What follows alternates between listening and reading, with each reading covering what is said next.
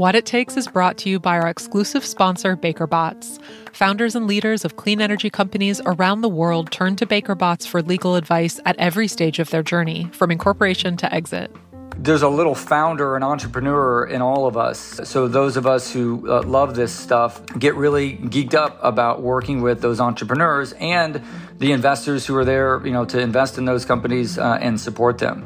Mike Tarosian is a corporate and securities partner at BakerBots. Later in the show, he'll describe how the firm works closely with clean energy founders to transform their businesses and reshape the market. BakerBots knows energy, they know technology, and they know the needs of entrepreneurs pushing the boundaries of both. To scale your clean energy business faster, reach out to lawyers like Jason. Visit bakerbots.com. Hey there, this is Emily. Before we get started, I wanted to let you know that Powerhouse is hiring for a couple roles, including a marketing manager to lead our marketing and communications, to help us bring on new clients and maximize our climate impact. The marketing manager will do a bunch of things, including working on and leading this very show. To learn more, click on the link in the show notes or visit powerhouse.fund. That's powerhouse.fund/careers. Now on with the show. I'm Emily Kirsch, founder and CEO of Powerhouse and managing partner of Powerhouse Ventures. This is What It Takes, a show about the entrepreneurs making our climate-positive future a reality. With severe weather events, wildfires, heat waves, and droughts happening more and more frequently, companies are waking up to the risk climate change poses to their businesses. Meanwhile, employees and customers are pressuring companies to adopt climate-positive practices to decarbonize their operations, and now regulators are too. As the Securities and Exchange Commission, or SEC, prepares to require public companies to disclose climate risks, corporations are thinking deeply about how to track and manage their emissions, and they need help.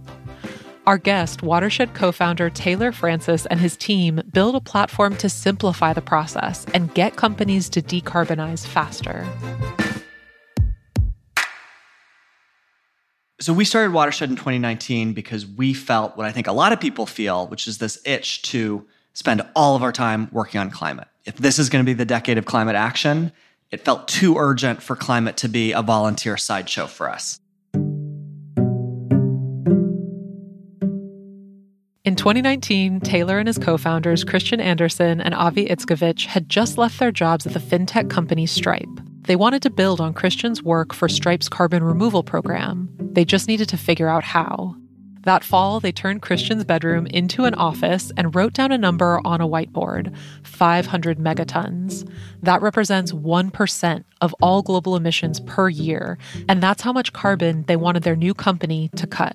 We thought about starting a political advocacy group or a carbon removal company or different startup ideas, but all with this mental math of what would need to be true for this effort to add up to 500 megatons per year. They landed on carbon accounting, a space that was getting renewed attention in the corporate world, and so they used their tech experience and climate passion to create Watershed, a carbon accounting company that helps corporations measure, reduce, and report their emissions. Somewhere between the lab and economists thinking about climate action for the whole economy is the boardroom and those executive meetings, and Watershed's trying to fit decarbonization into the way organizations actually work today. Watershed is part data software company and part marketplace. It gives companies the capability to monitor emissions and the tools to actually cut them. So that's our theory of climate impact, is if we give companies both the data to know the trade-offs of their choices and the market access so that they are able to buy low-carbon technologies for every part of their supply chain, we can count to 500 megatons of impact that way. And so Watershed today is the software companies need to get to net zero. We build the tools that every business needs to measure where they're at today, reduce carbon in their own supply chain, fund removal for whatever's left, report to all the stakeholders who care about this now, which is an increasing set of regulators and investors. We have designed a set of tools to help climate leaders make the case for net zero to their CFOs. I sat down with Taylor to learn how Watershed got started, how they got their first customers, and to dig into the nuances of the climate management space. We started with Taylor's childhood in the San Francisco Bay Area in California, where his immersion in nature made him a passionate climate organizer at an early age.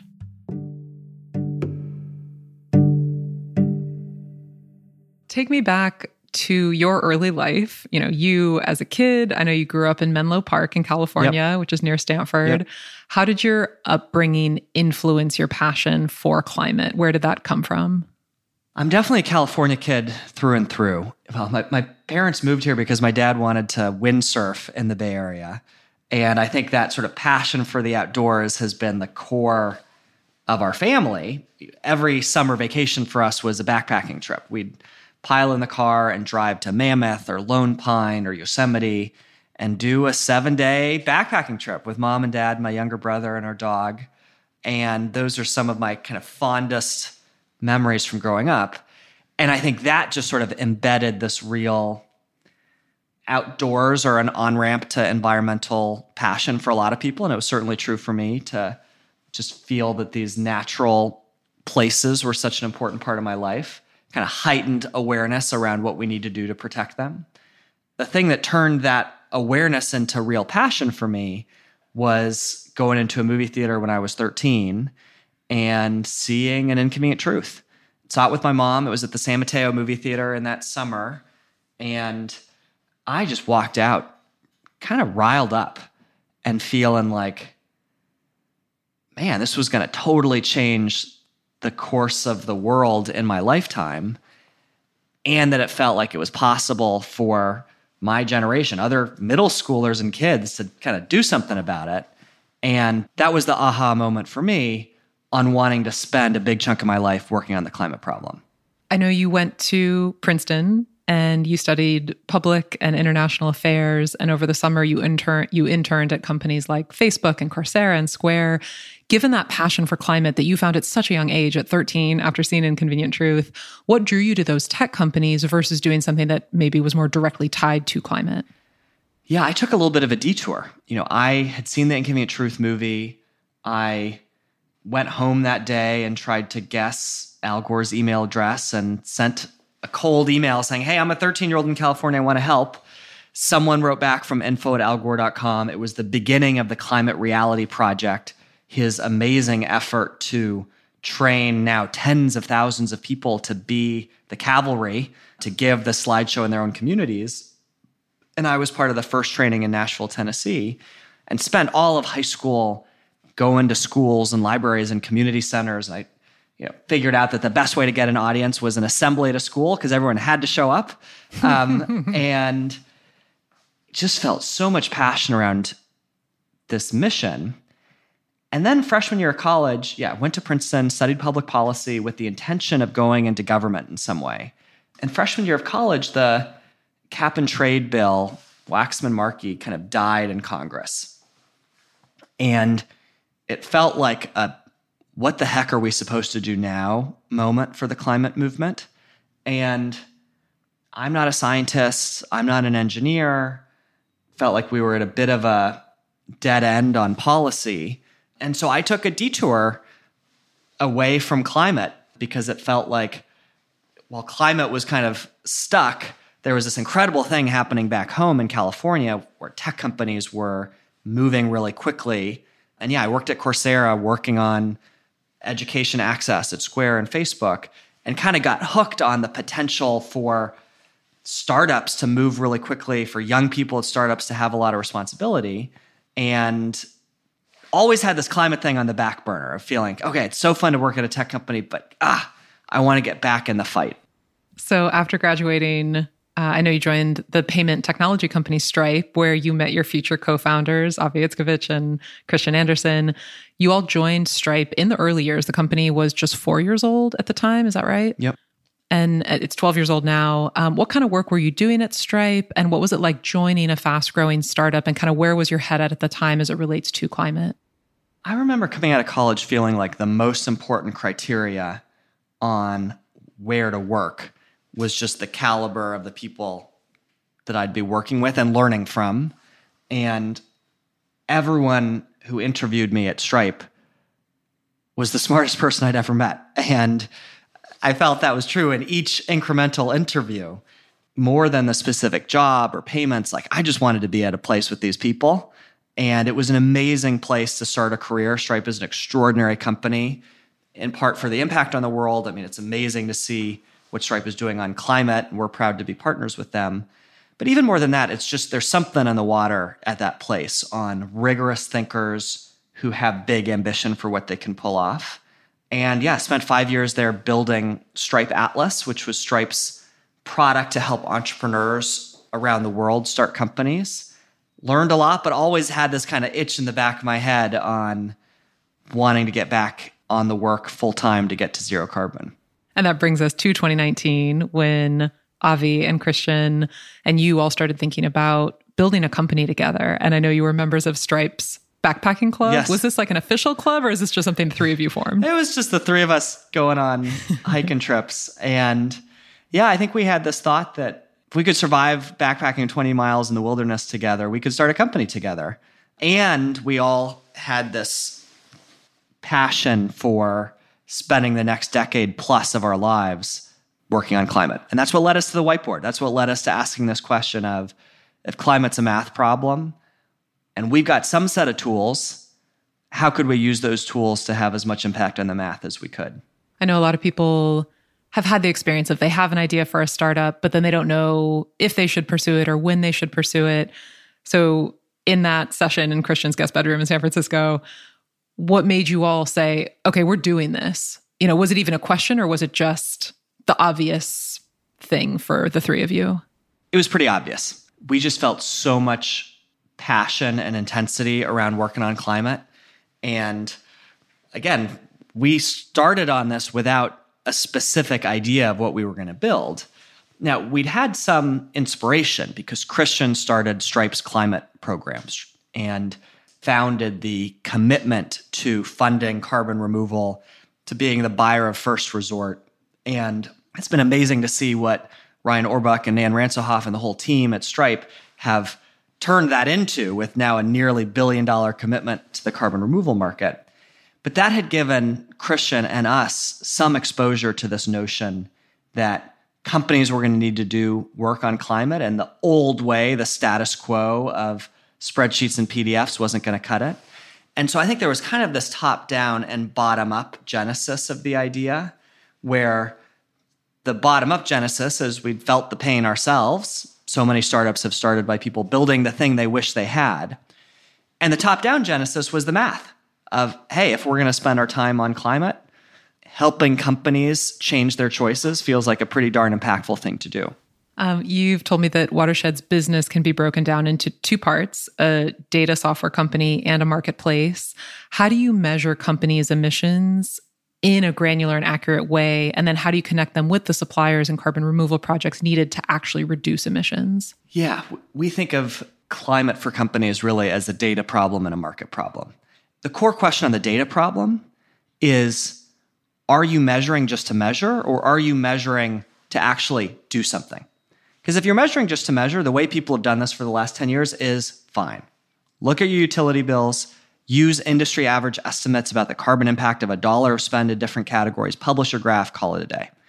But that doesn't enable you to actually change your operations to reduce emissions. Because in that model, the only way you can emit less is to spend less. And I'm sure companies would love to spend less, but that's probably not going to happen just by kind of wishing it so. And so from the very beginning, we've tried to design Watershed to X-ray supply chains. It was actually part of the reason we picked the name. Watersheds are these connected ecosystems, and companies operate in connected carbon ecosystems. And we wanted to help them trace the streams of water between their suppliers and their suppliers' suppliers and them. And ultimately, the way we solve that is that we have built this kind of carbon data engine on the back end that just includes every bit of carbon data we've been able to find in the world about the carbon impact of business activities, companies, from academic papers, from government databases, et cetera. And we get this line item level data from our customers, and we match the two. And a lot of the time, we actually go out to suppliers to collect data from the field, from the creameries, from the dairies, from the garment manufacturers on, are they using methane digesters? Are they using clean power? And we build that into the model so that companies can see, here's what the carbon impact would be if you went with a lower carbon alternative. So that's the way we're trying to solve this data problem, is open the black box of Scope 3 and really trace carbon back to specific choices that your suppliers and your suppliers' suppliers are making on the ground. There are some who say that no one's doing Scope 3 emissions tracking accurately because it is so difficult. How confident do you feel in Watershed's Scope 3 data? And is that based on your current process or, future processes that you intend to integrate? Scope 1 are the emissions that you directly emit from vehicles or facilities you own. Scope 2 are the emissions from electricity you purchase for your buildings. And then Scope 3 is everything else. And that's where all the messiness lives, and it's where all the potential for impact lives. It's where commuting and remote work lives. It's where the upstream emissions of your suppliers live, and it's where the downstream emissions of your customers live. I think the litmus test there is, are companies making different decisions based on their data? That's what this is all about. And I'm really proud that a lot of the companies that we work with are. And there are companies that are changing their cloud implementations to lower energy, lower carbon intensity instance types and regions for AWS and Google. We've got customers changing cheese sourcing, changing cotton sourcing, changing semiconductor sourcing. And yet we are only at the beginning. And we are spending a lot of time building for this future where anyone at any business knows the carbon impact of the business decision they're making, and they're able to trace it all the way back. That is what needs to be true to enable decarbonization at the pace and scale that the world needs. And we've got work to do to get there. So back to your decision to start the company, you decided to pursue what would become Watershed the last week of September in 2019. Yep. You settled on a product idea just a few weeks later in early October, which is already such a condensed, time frame. Then Watershed's big break came only a few months after that on Christmas Eve, when the restaurant chain Sweetgreen became your first customer after you'd been up all night preparing the demo for them. How difficult was it to get that first customer? That's often one of the hardest parts of a founder's journey. After we decided we wanted to work on enabling companies to cut their emissions, we immediately hit the road to find customers we could build with. And we wanted to work with companies that were living in the future, that were kind of living in a world where carbon needed to be a part of every decision, because we were just so convinced that would be true for everyone in the future. And if we could build for them today, we'd be kind of ready when the moment arrived. And I remember the day after we kind of decided to really zoom in on this notion of helping companies cut carbon, taking the BART across the bay to the Verge conference in Oakland and meeting Vince Dignio, who was the head of sustainability at Adobe, meeting kind of different folks who'd been doing this work for a long time, and shared that there was a lot they needed help on. They needed help on better measurement. They wanted access to clean power and carbon removal that was actually impactful. And I remember coming home on a Sunday from Verge with all these business cards. This is in the pre-COVID business card era, just feeling floored that there was a set of people here who kind of needed better tools to do their jobs more effectively. And that was something that I felt like we could solve. We knew how to build software that could make their lives better. And one critical moment for us was signing up Sweetgreen as one of our early customers. Kevin Quant is the head of supply chain there, and he was thinking about this in a way that I think is now standard, but at the time was really ahead of the curve. Just he wanted to make every supply chain decision based on carbon. That's the kind of Scope 3 dream, but he was serious about it. And I remember him sending us an email on December 20th saying, hey, can you come and kind of demo the platform for us in Culver City on December 23rd?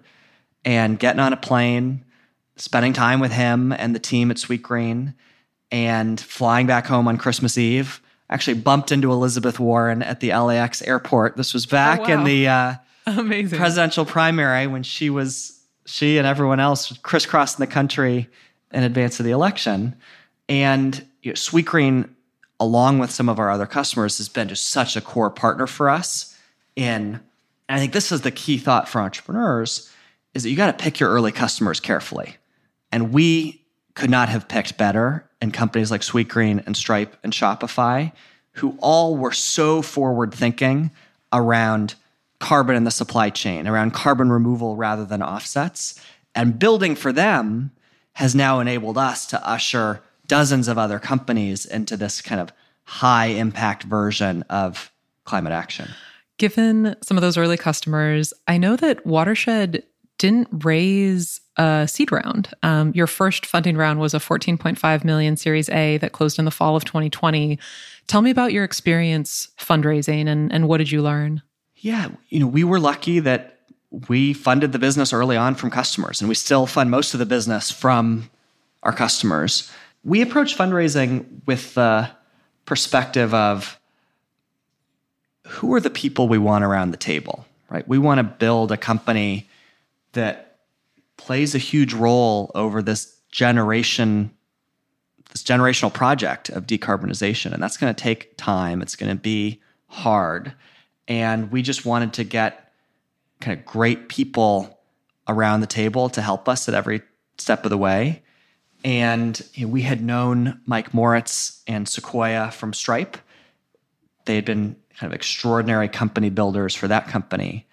And I'd known John Doerr since we were in the same Climate Reality Project training session back in Nashville. As teenagers. Well, I was a teenager. You were a teenager. He was a part of that same training and hosted a dinner afterwards for the Bay Area presenters. And so we were fellow presenters figuring out how to fiddle with our PowerPoint presentation, and was so inspired by the passion he had for this problem. He was funding climate tech back when it was called clean tech back in 2006. And so for us, the fundraise was really about these kind of two folks and two firms who had deep commitment to building companies and to this climate mission that we'd known for a long time. And we've tried to approach kind of our two fundraises since then from this lens of who do we want to work with when the going gets tough. What have been the hardest parts of building Watershed thus far? Early on, I think the hardest part, and I'm sure this is for anyone starting a company, was just the mental roller coaster. I remember, we started in those pre-COVID days. I was taking the BART and the Muni around San Francisco and Oakland, going to meet with customers. And I'd meet with one customer in the morning who'd have awesome feedback and be really energized and ready to sign up. And I'd think, this is awesome. We're onto something. And I'd go and meet with another customer an hour later, and they would be indifferent or wasn't a priority, or they felt like they were already doing this. And you just end up in this trough of despair. And in the early days, you have so little data that every single data point matters so much. And I think the managing your own psychology on that roller coaster of how to believe in the high moments and hold on to those kernels of optimism without tricking yourself, and learn the right things from the low moments, like that was really, really hard. And I feel like for the first year and a half, every day I would question, are we onto something here? Or is this a mirage? And fast forward, I think there's now so much has changed in the world where it has become totally clear that every company of a certain size is going to have a climate program. There's something big here. And now the hardest part is, can we build the right team to take advantage of that? Can we build the right team to kind of leverage this moment for as much climate impact as possible? And so the new roller coaster is around hiring and team building and finding great people who've got that critical mix of passion for their craft, whether that's software engineering or sales or marketing or product management, and passion for the mission to kind of do what it takes on this decade-plus journey that we're going to be on. Do you still struggle with that, the roller coaster, or has it evened out to a flat road? No, it's definitely not a flat road. I sometimes think that building a company, and we're still very early in this, so I think we've got a lot left to learn. But I feel like building a company is like building this sort of Jenga tower of existential problems. And so early on, those layers of the Jenga tower are around, is there going to be a market for this? That's really the only thing that matters early. Are there customers who need what we're building? And that was the roller coaster of riding the Muni from customer meeting to customer meeting, either feeling like we were onto something or this was going to be a huge failure. And now, that part of the Jenga tower feels solid. There's a huge need here from companies decarbonizing. And then there's these, new layers of the Jenga tower, which are around team building and around new markets and new products. And so, I think that the roller coaster never stops. It just operates at different levels of the Jenga tower. Coming up, Watershed looks to prove that corporate climate accounting is big business, not just a passing fad. First, a word from our exclusive sponsor. What It Takes is brought to you by BakerBots, the global law firm trusted by clean energy and climate tech leaders. At the top of the show, you heard from Mike Tarosian, a partner at BakerBots. He helps clean energy startups at every stage of growth.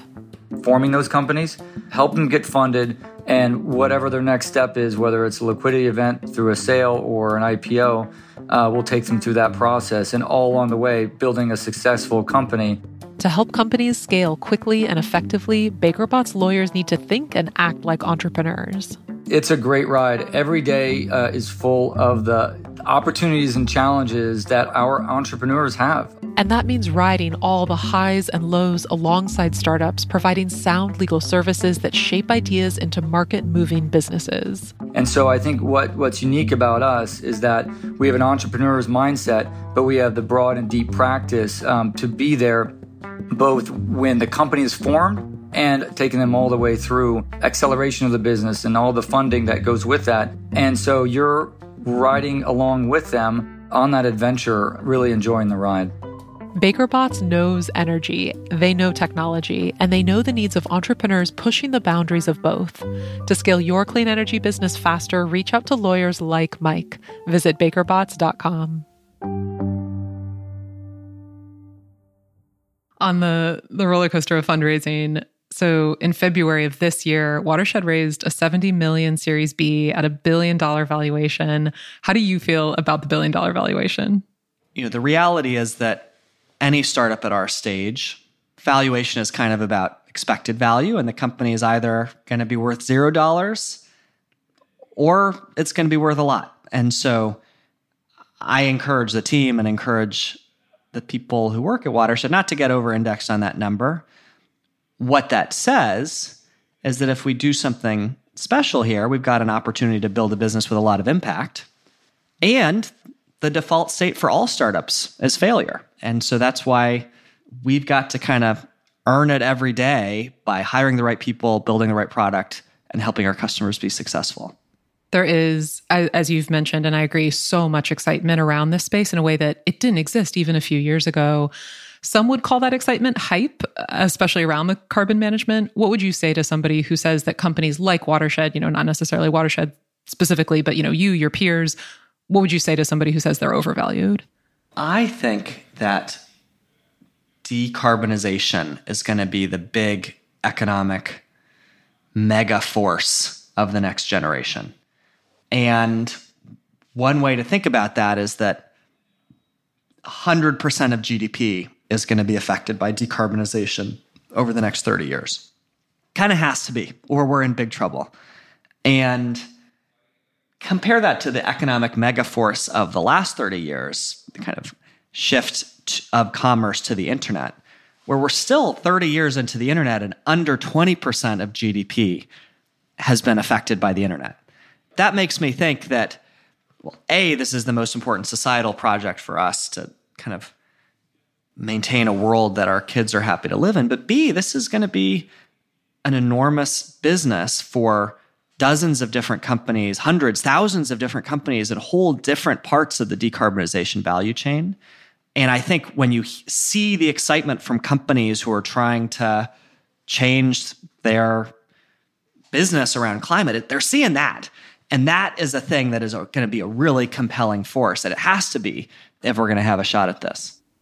Such an important piece of achieving that vision is the work that you're doing with your clients to help them reduce their own emissions by helping them choose low carbon suppliers, buying clean energy, accessing permanent durable carbon removal projects as you've described them. When you describe it that way, what does that mean? Like, what do those permanent and durable carbon removal projects look like? What are your customers actually buying?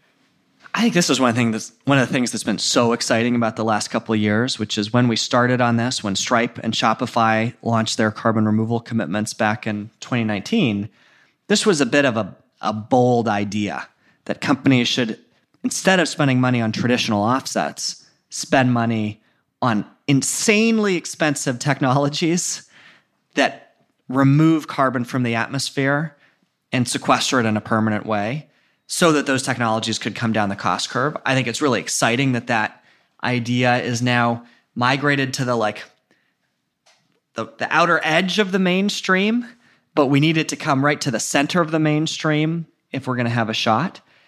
And the core concept there is, look at the IPCC report. Carbon removal is an important part, not the only part, but we need 5 to 10 gigatons of carbon removal by the middle of the century.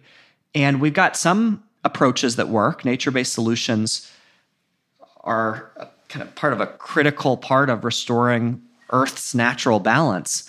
But if you just do the math, we need other ways to remove carbon at scale, and we don't have them today. We're supply constrained.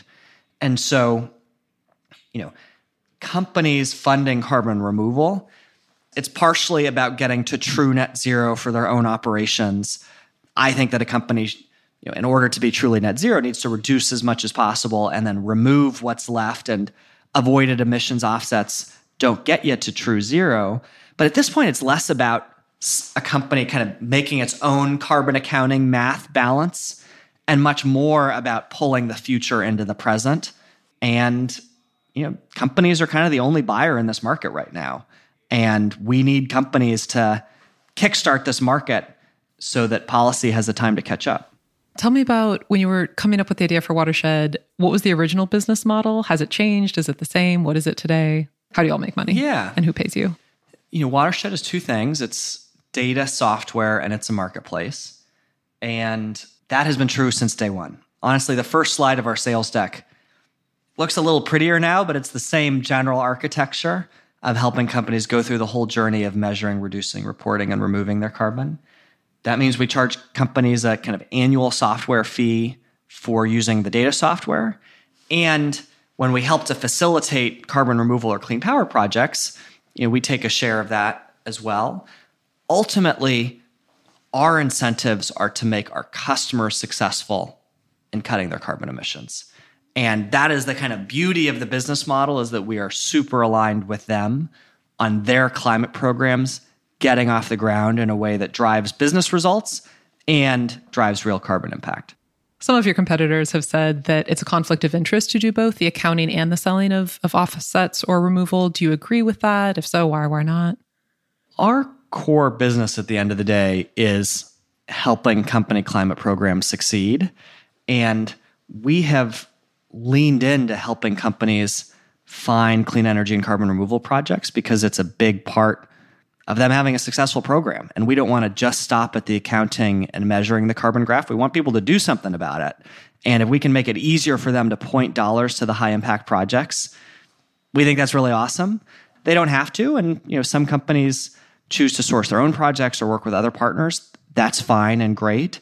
But for companies that do want to be able to kind of do everything all in one place, it's really exciting to us to be able to walk them along the entire journey from knowing their number today to putting together a coherent portfolio of carbon reductions within their own supply chain and kind of funding catalytic removal outside of it. And how do you help ensure the validity of those projects that you point clients towards? It's such a good question. I think we are in a moment in the carbon market right now where, unfortunately, not every ton of carbon credit is created equal. Hopefully that will change. When this becomes a functioning market, you should have confidence in the integrity of every ton of CO2 avoided or removed that you buy, but it's not true today. And there's been a whole slew of research that shows a lot of people are paying for carbon reductions that would have happened without them. We spend a lot of time with scientists, with independent advisors, with investors, with the people who are, on the ground in this space and independent in this space to figure out what are the projects that are really effective and kind of do what they say they do. The other thing I'd say is that on carbon removal in particular, we encourage companies to think about funding a portfolio of bets, right?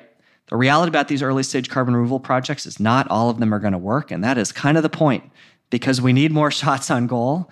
And in the same way that venture investors fund a portfolio of startups, in the same way that you buy an exchange-traded fund that's a portfolio of companies, I think you're going to see more and more companies fund these portfolio of carbon removal bets. And we're going to judge success in the aggregate. We're going to look back however many years from now and say, are there more carbon removal companies as a result of there being more demand in the space? And that's how we'll know if those investments succeeded.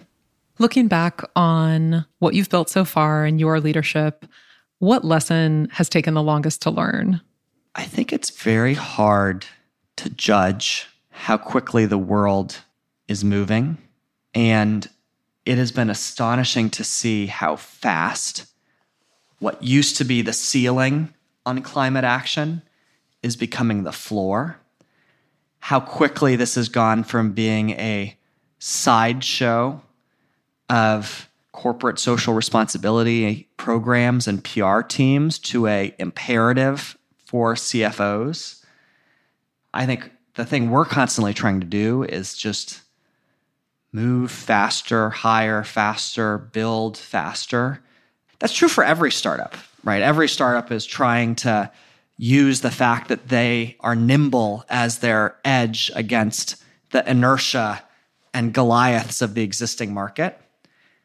And it's doubly true here because, as we all know, we have so little time left on solving this problem, right? Every month is 1% of this decade, and every day is 2.7 basis points of this decade. We're already more than 12% of the way through the critical decade for climate action.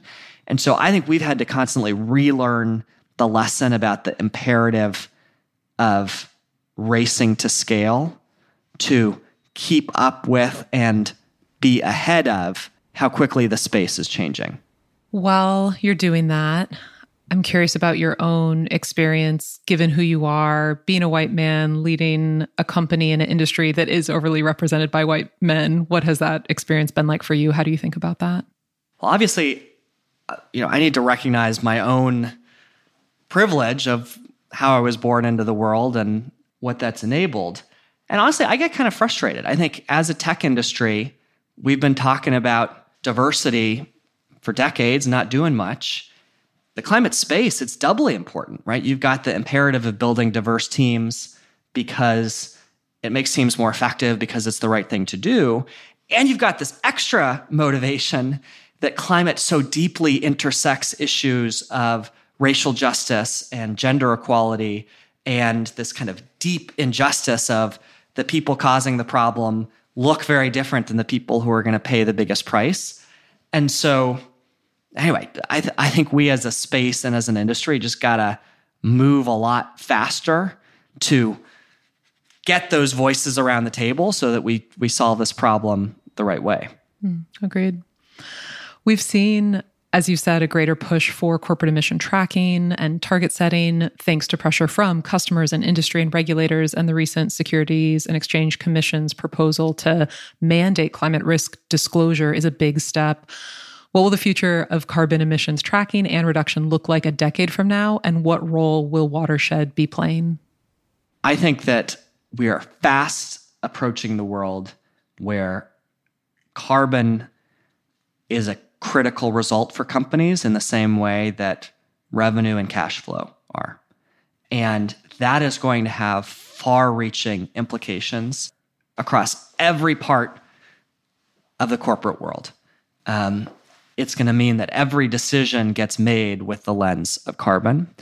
And the question is just when. The faster we get to that world, the better shot we have. The later we get to that world, the steeper and more draconian its impact will be.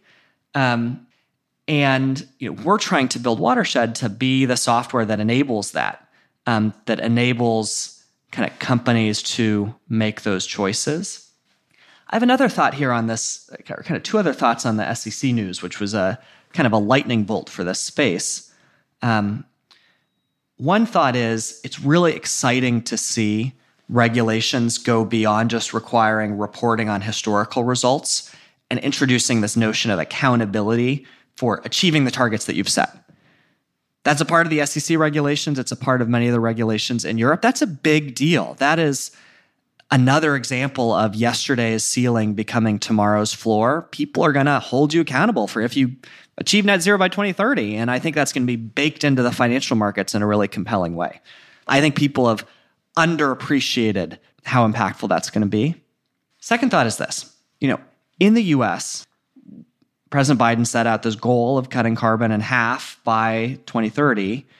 And he had, a big tool to get there, which was the Build Back Better legislation, this kind of injection of capital into low carbon technologies. And right now, that legislation is completely dead in Congress. And it seems like that should be on the front page of the New York Times every single day. We do not have a path to cut carbon as fast as we intend to, as long, that was the plan, and that plan is dead. And that is a thing we should wake up in the morning and go to sleep every night thinking about. And so I think that adds extra importance and raises the stakes of this general effort to mobilize companies for climate action, which the SEC regulations are a part of, the European regulations are a part of. It kind of has to work. This tool really matters, especially when we've taken some of these other tools out of our toolbox. I wish that weren't so. We should have gotten a head start on this with the cap and trade bill back in 2006, but we're here, and enlisting companies to lead on decarbonization is one of the few tools we have left. And so I think it's really important that we all approach this space not as a ESG checkboxing, new enterprise need that you just do the minimum thing in order to get in the ETF. Like, this is a tool that needs to work if we're going to avoid the climate Armageddon we're on track for. Very much agreed. Last question before we move into my favorite part. And the question is, how many people on your team today? And for those on your team who hear this, what do you want them to know? And for those who are considering joining your team, what do you want them to know? Watershed was 7 people at the beginning of last year. And on our way to being hundreds of people this year. And so we are staffing up in a big way to kind of build the infrastructure that companies need to decarbonize. And I think the key thing to know about the type of team we're trying to build is that we're building a team at the intersection of passion for this mission and passion for your craft. And both of those things are really important, because this road is going to be hard enough that, it's important to give a damn about getting the world to zero. But the work you do day to day is writing code. It's talking to customers. It's marketing. It's product management. It's HR and recruiting. You spend the hours of the day doing that work. And it's kind of on Friday night when you go home with that exhausted feeling that you remind yourself that it's a part of the climate mission. But it's really important that people feel the passion and energy and joy out of doing their day-to-day work. And, my hope is that Watershed and all the companies in this space, I think the question we should all be asking ourselves is, what's the most effective way to convert the skill set that I've got into carbon reduced? And for Peter Reinhardt at Charm, that's building new ways to turn biomass into carbon removed. For us, it's trying to build software and marketplaces that help companies decarbonize. And so that's the question we should all be asking, is kind of what are the tools that I have? What's the craft that I'm passionate about that I can get energy out of doing day to day? And what's the most efficient way to turn that craft into CO2, not in the atmosphere? This is my favorite part. It's our high voltage round. These are quick questions with 5-second answers, okay. So a couple words. The first question is, what inspires you? People who've been doing climate work long before it was cool. If you had to start a new career tomorrow, what would it be? I would be a magazine editor. Going back to your middle school days. That's right. Other than yourself, to whom do you attribute your success? Mom and dad. Tell me about a specific time in a few words that you failed. Well, I talked about spending a lot of time in high school kind of going around giving talks about climate. I don't know that had any impact. I sometimes question whether that was a bunch of hot air. And it was part of our motivation in Watershed was wanting to have something where you could really track and measure what's the direct line between what you're doing and carbon not in the atmosphere. I bet it did have an impact, but I understand the question. What's the best investment you've ever made?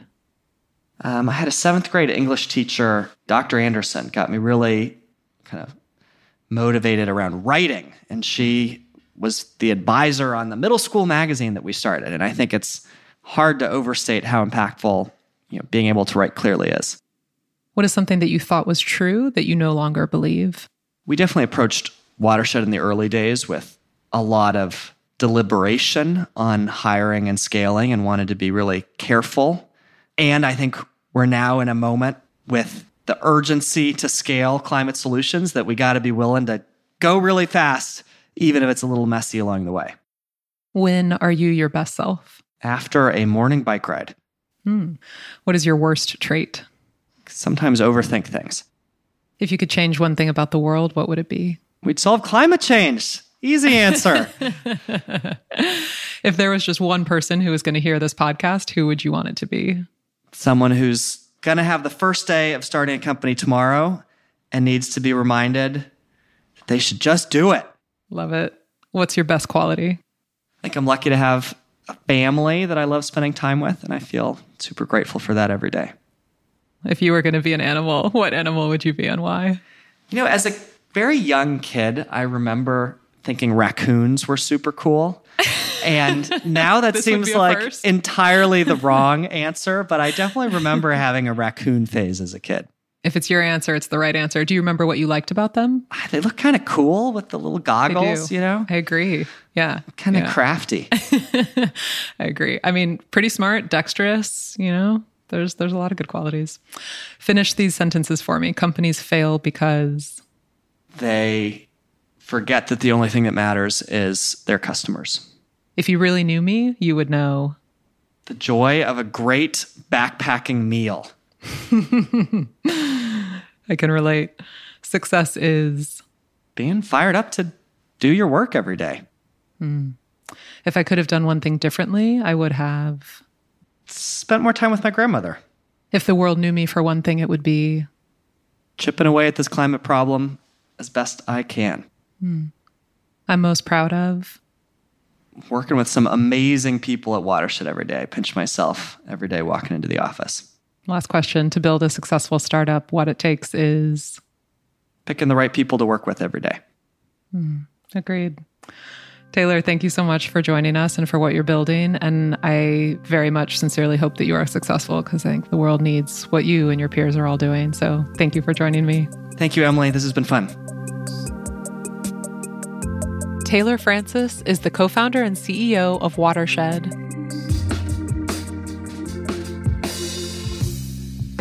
Join us for new stories each month of founders who are building our climate-positive future, their upbringings, their risks, their failures, and their breakthroughs that are transforming our world. I want to thank our exclusive What It Takes sponsor, BakerBots. To scale your clean energy business faster, you can reach out to their global team of lawyers. Visit bakerbots.com. What It Takes is produced by Powerhouse in partnership with Postscript Media.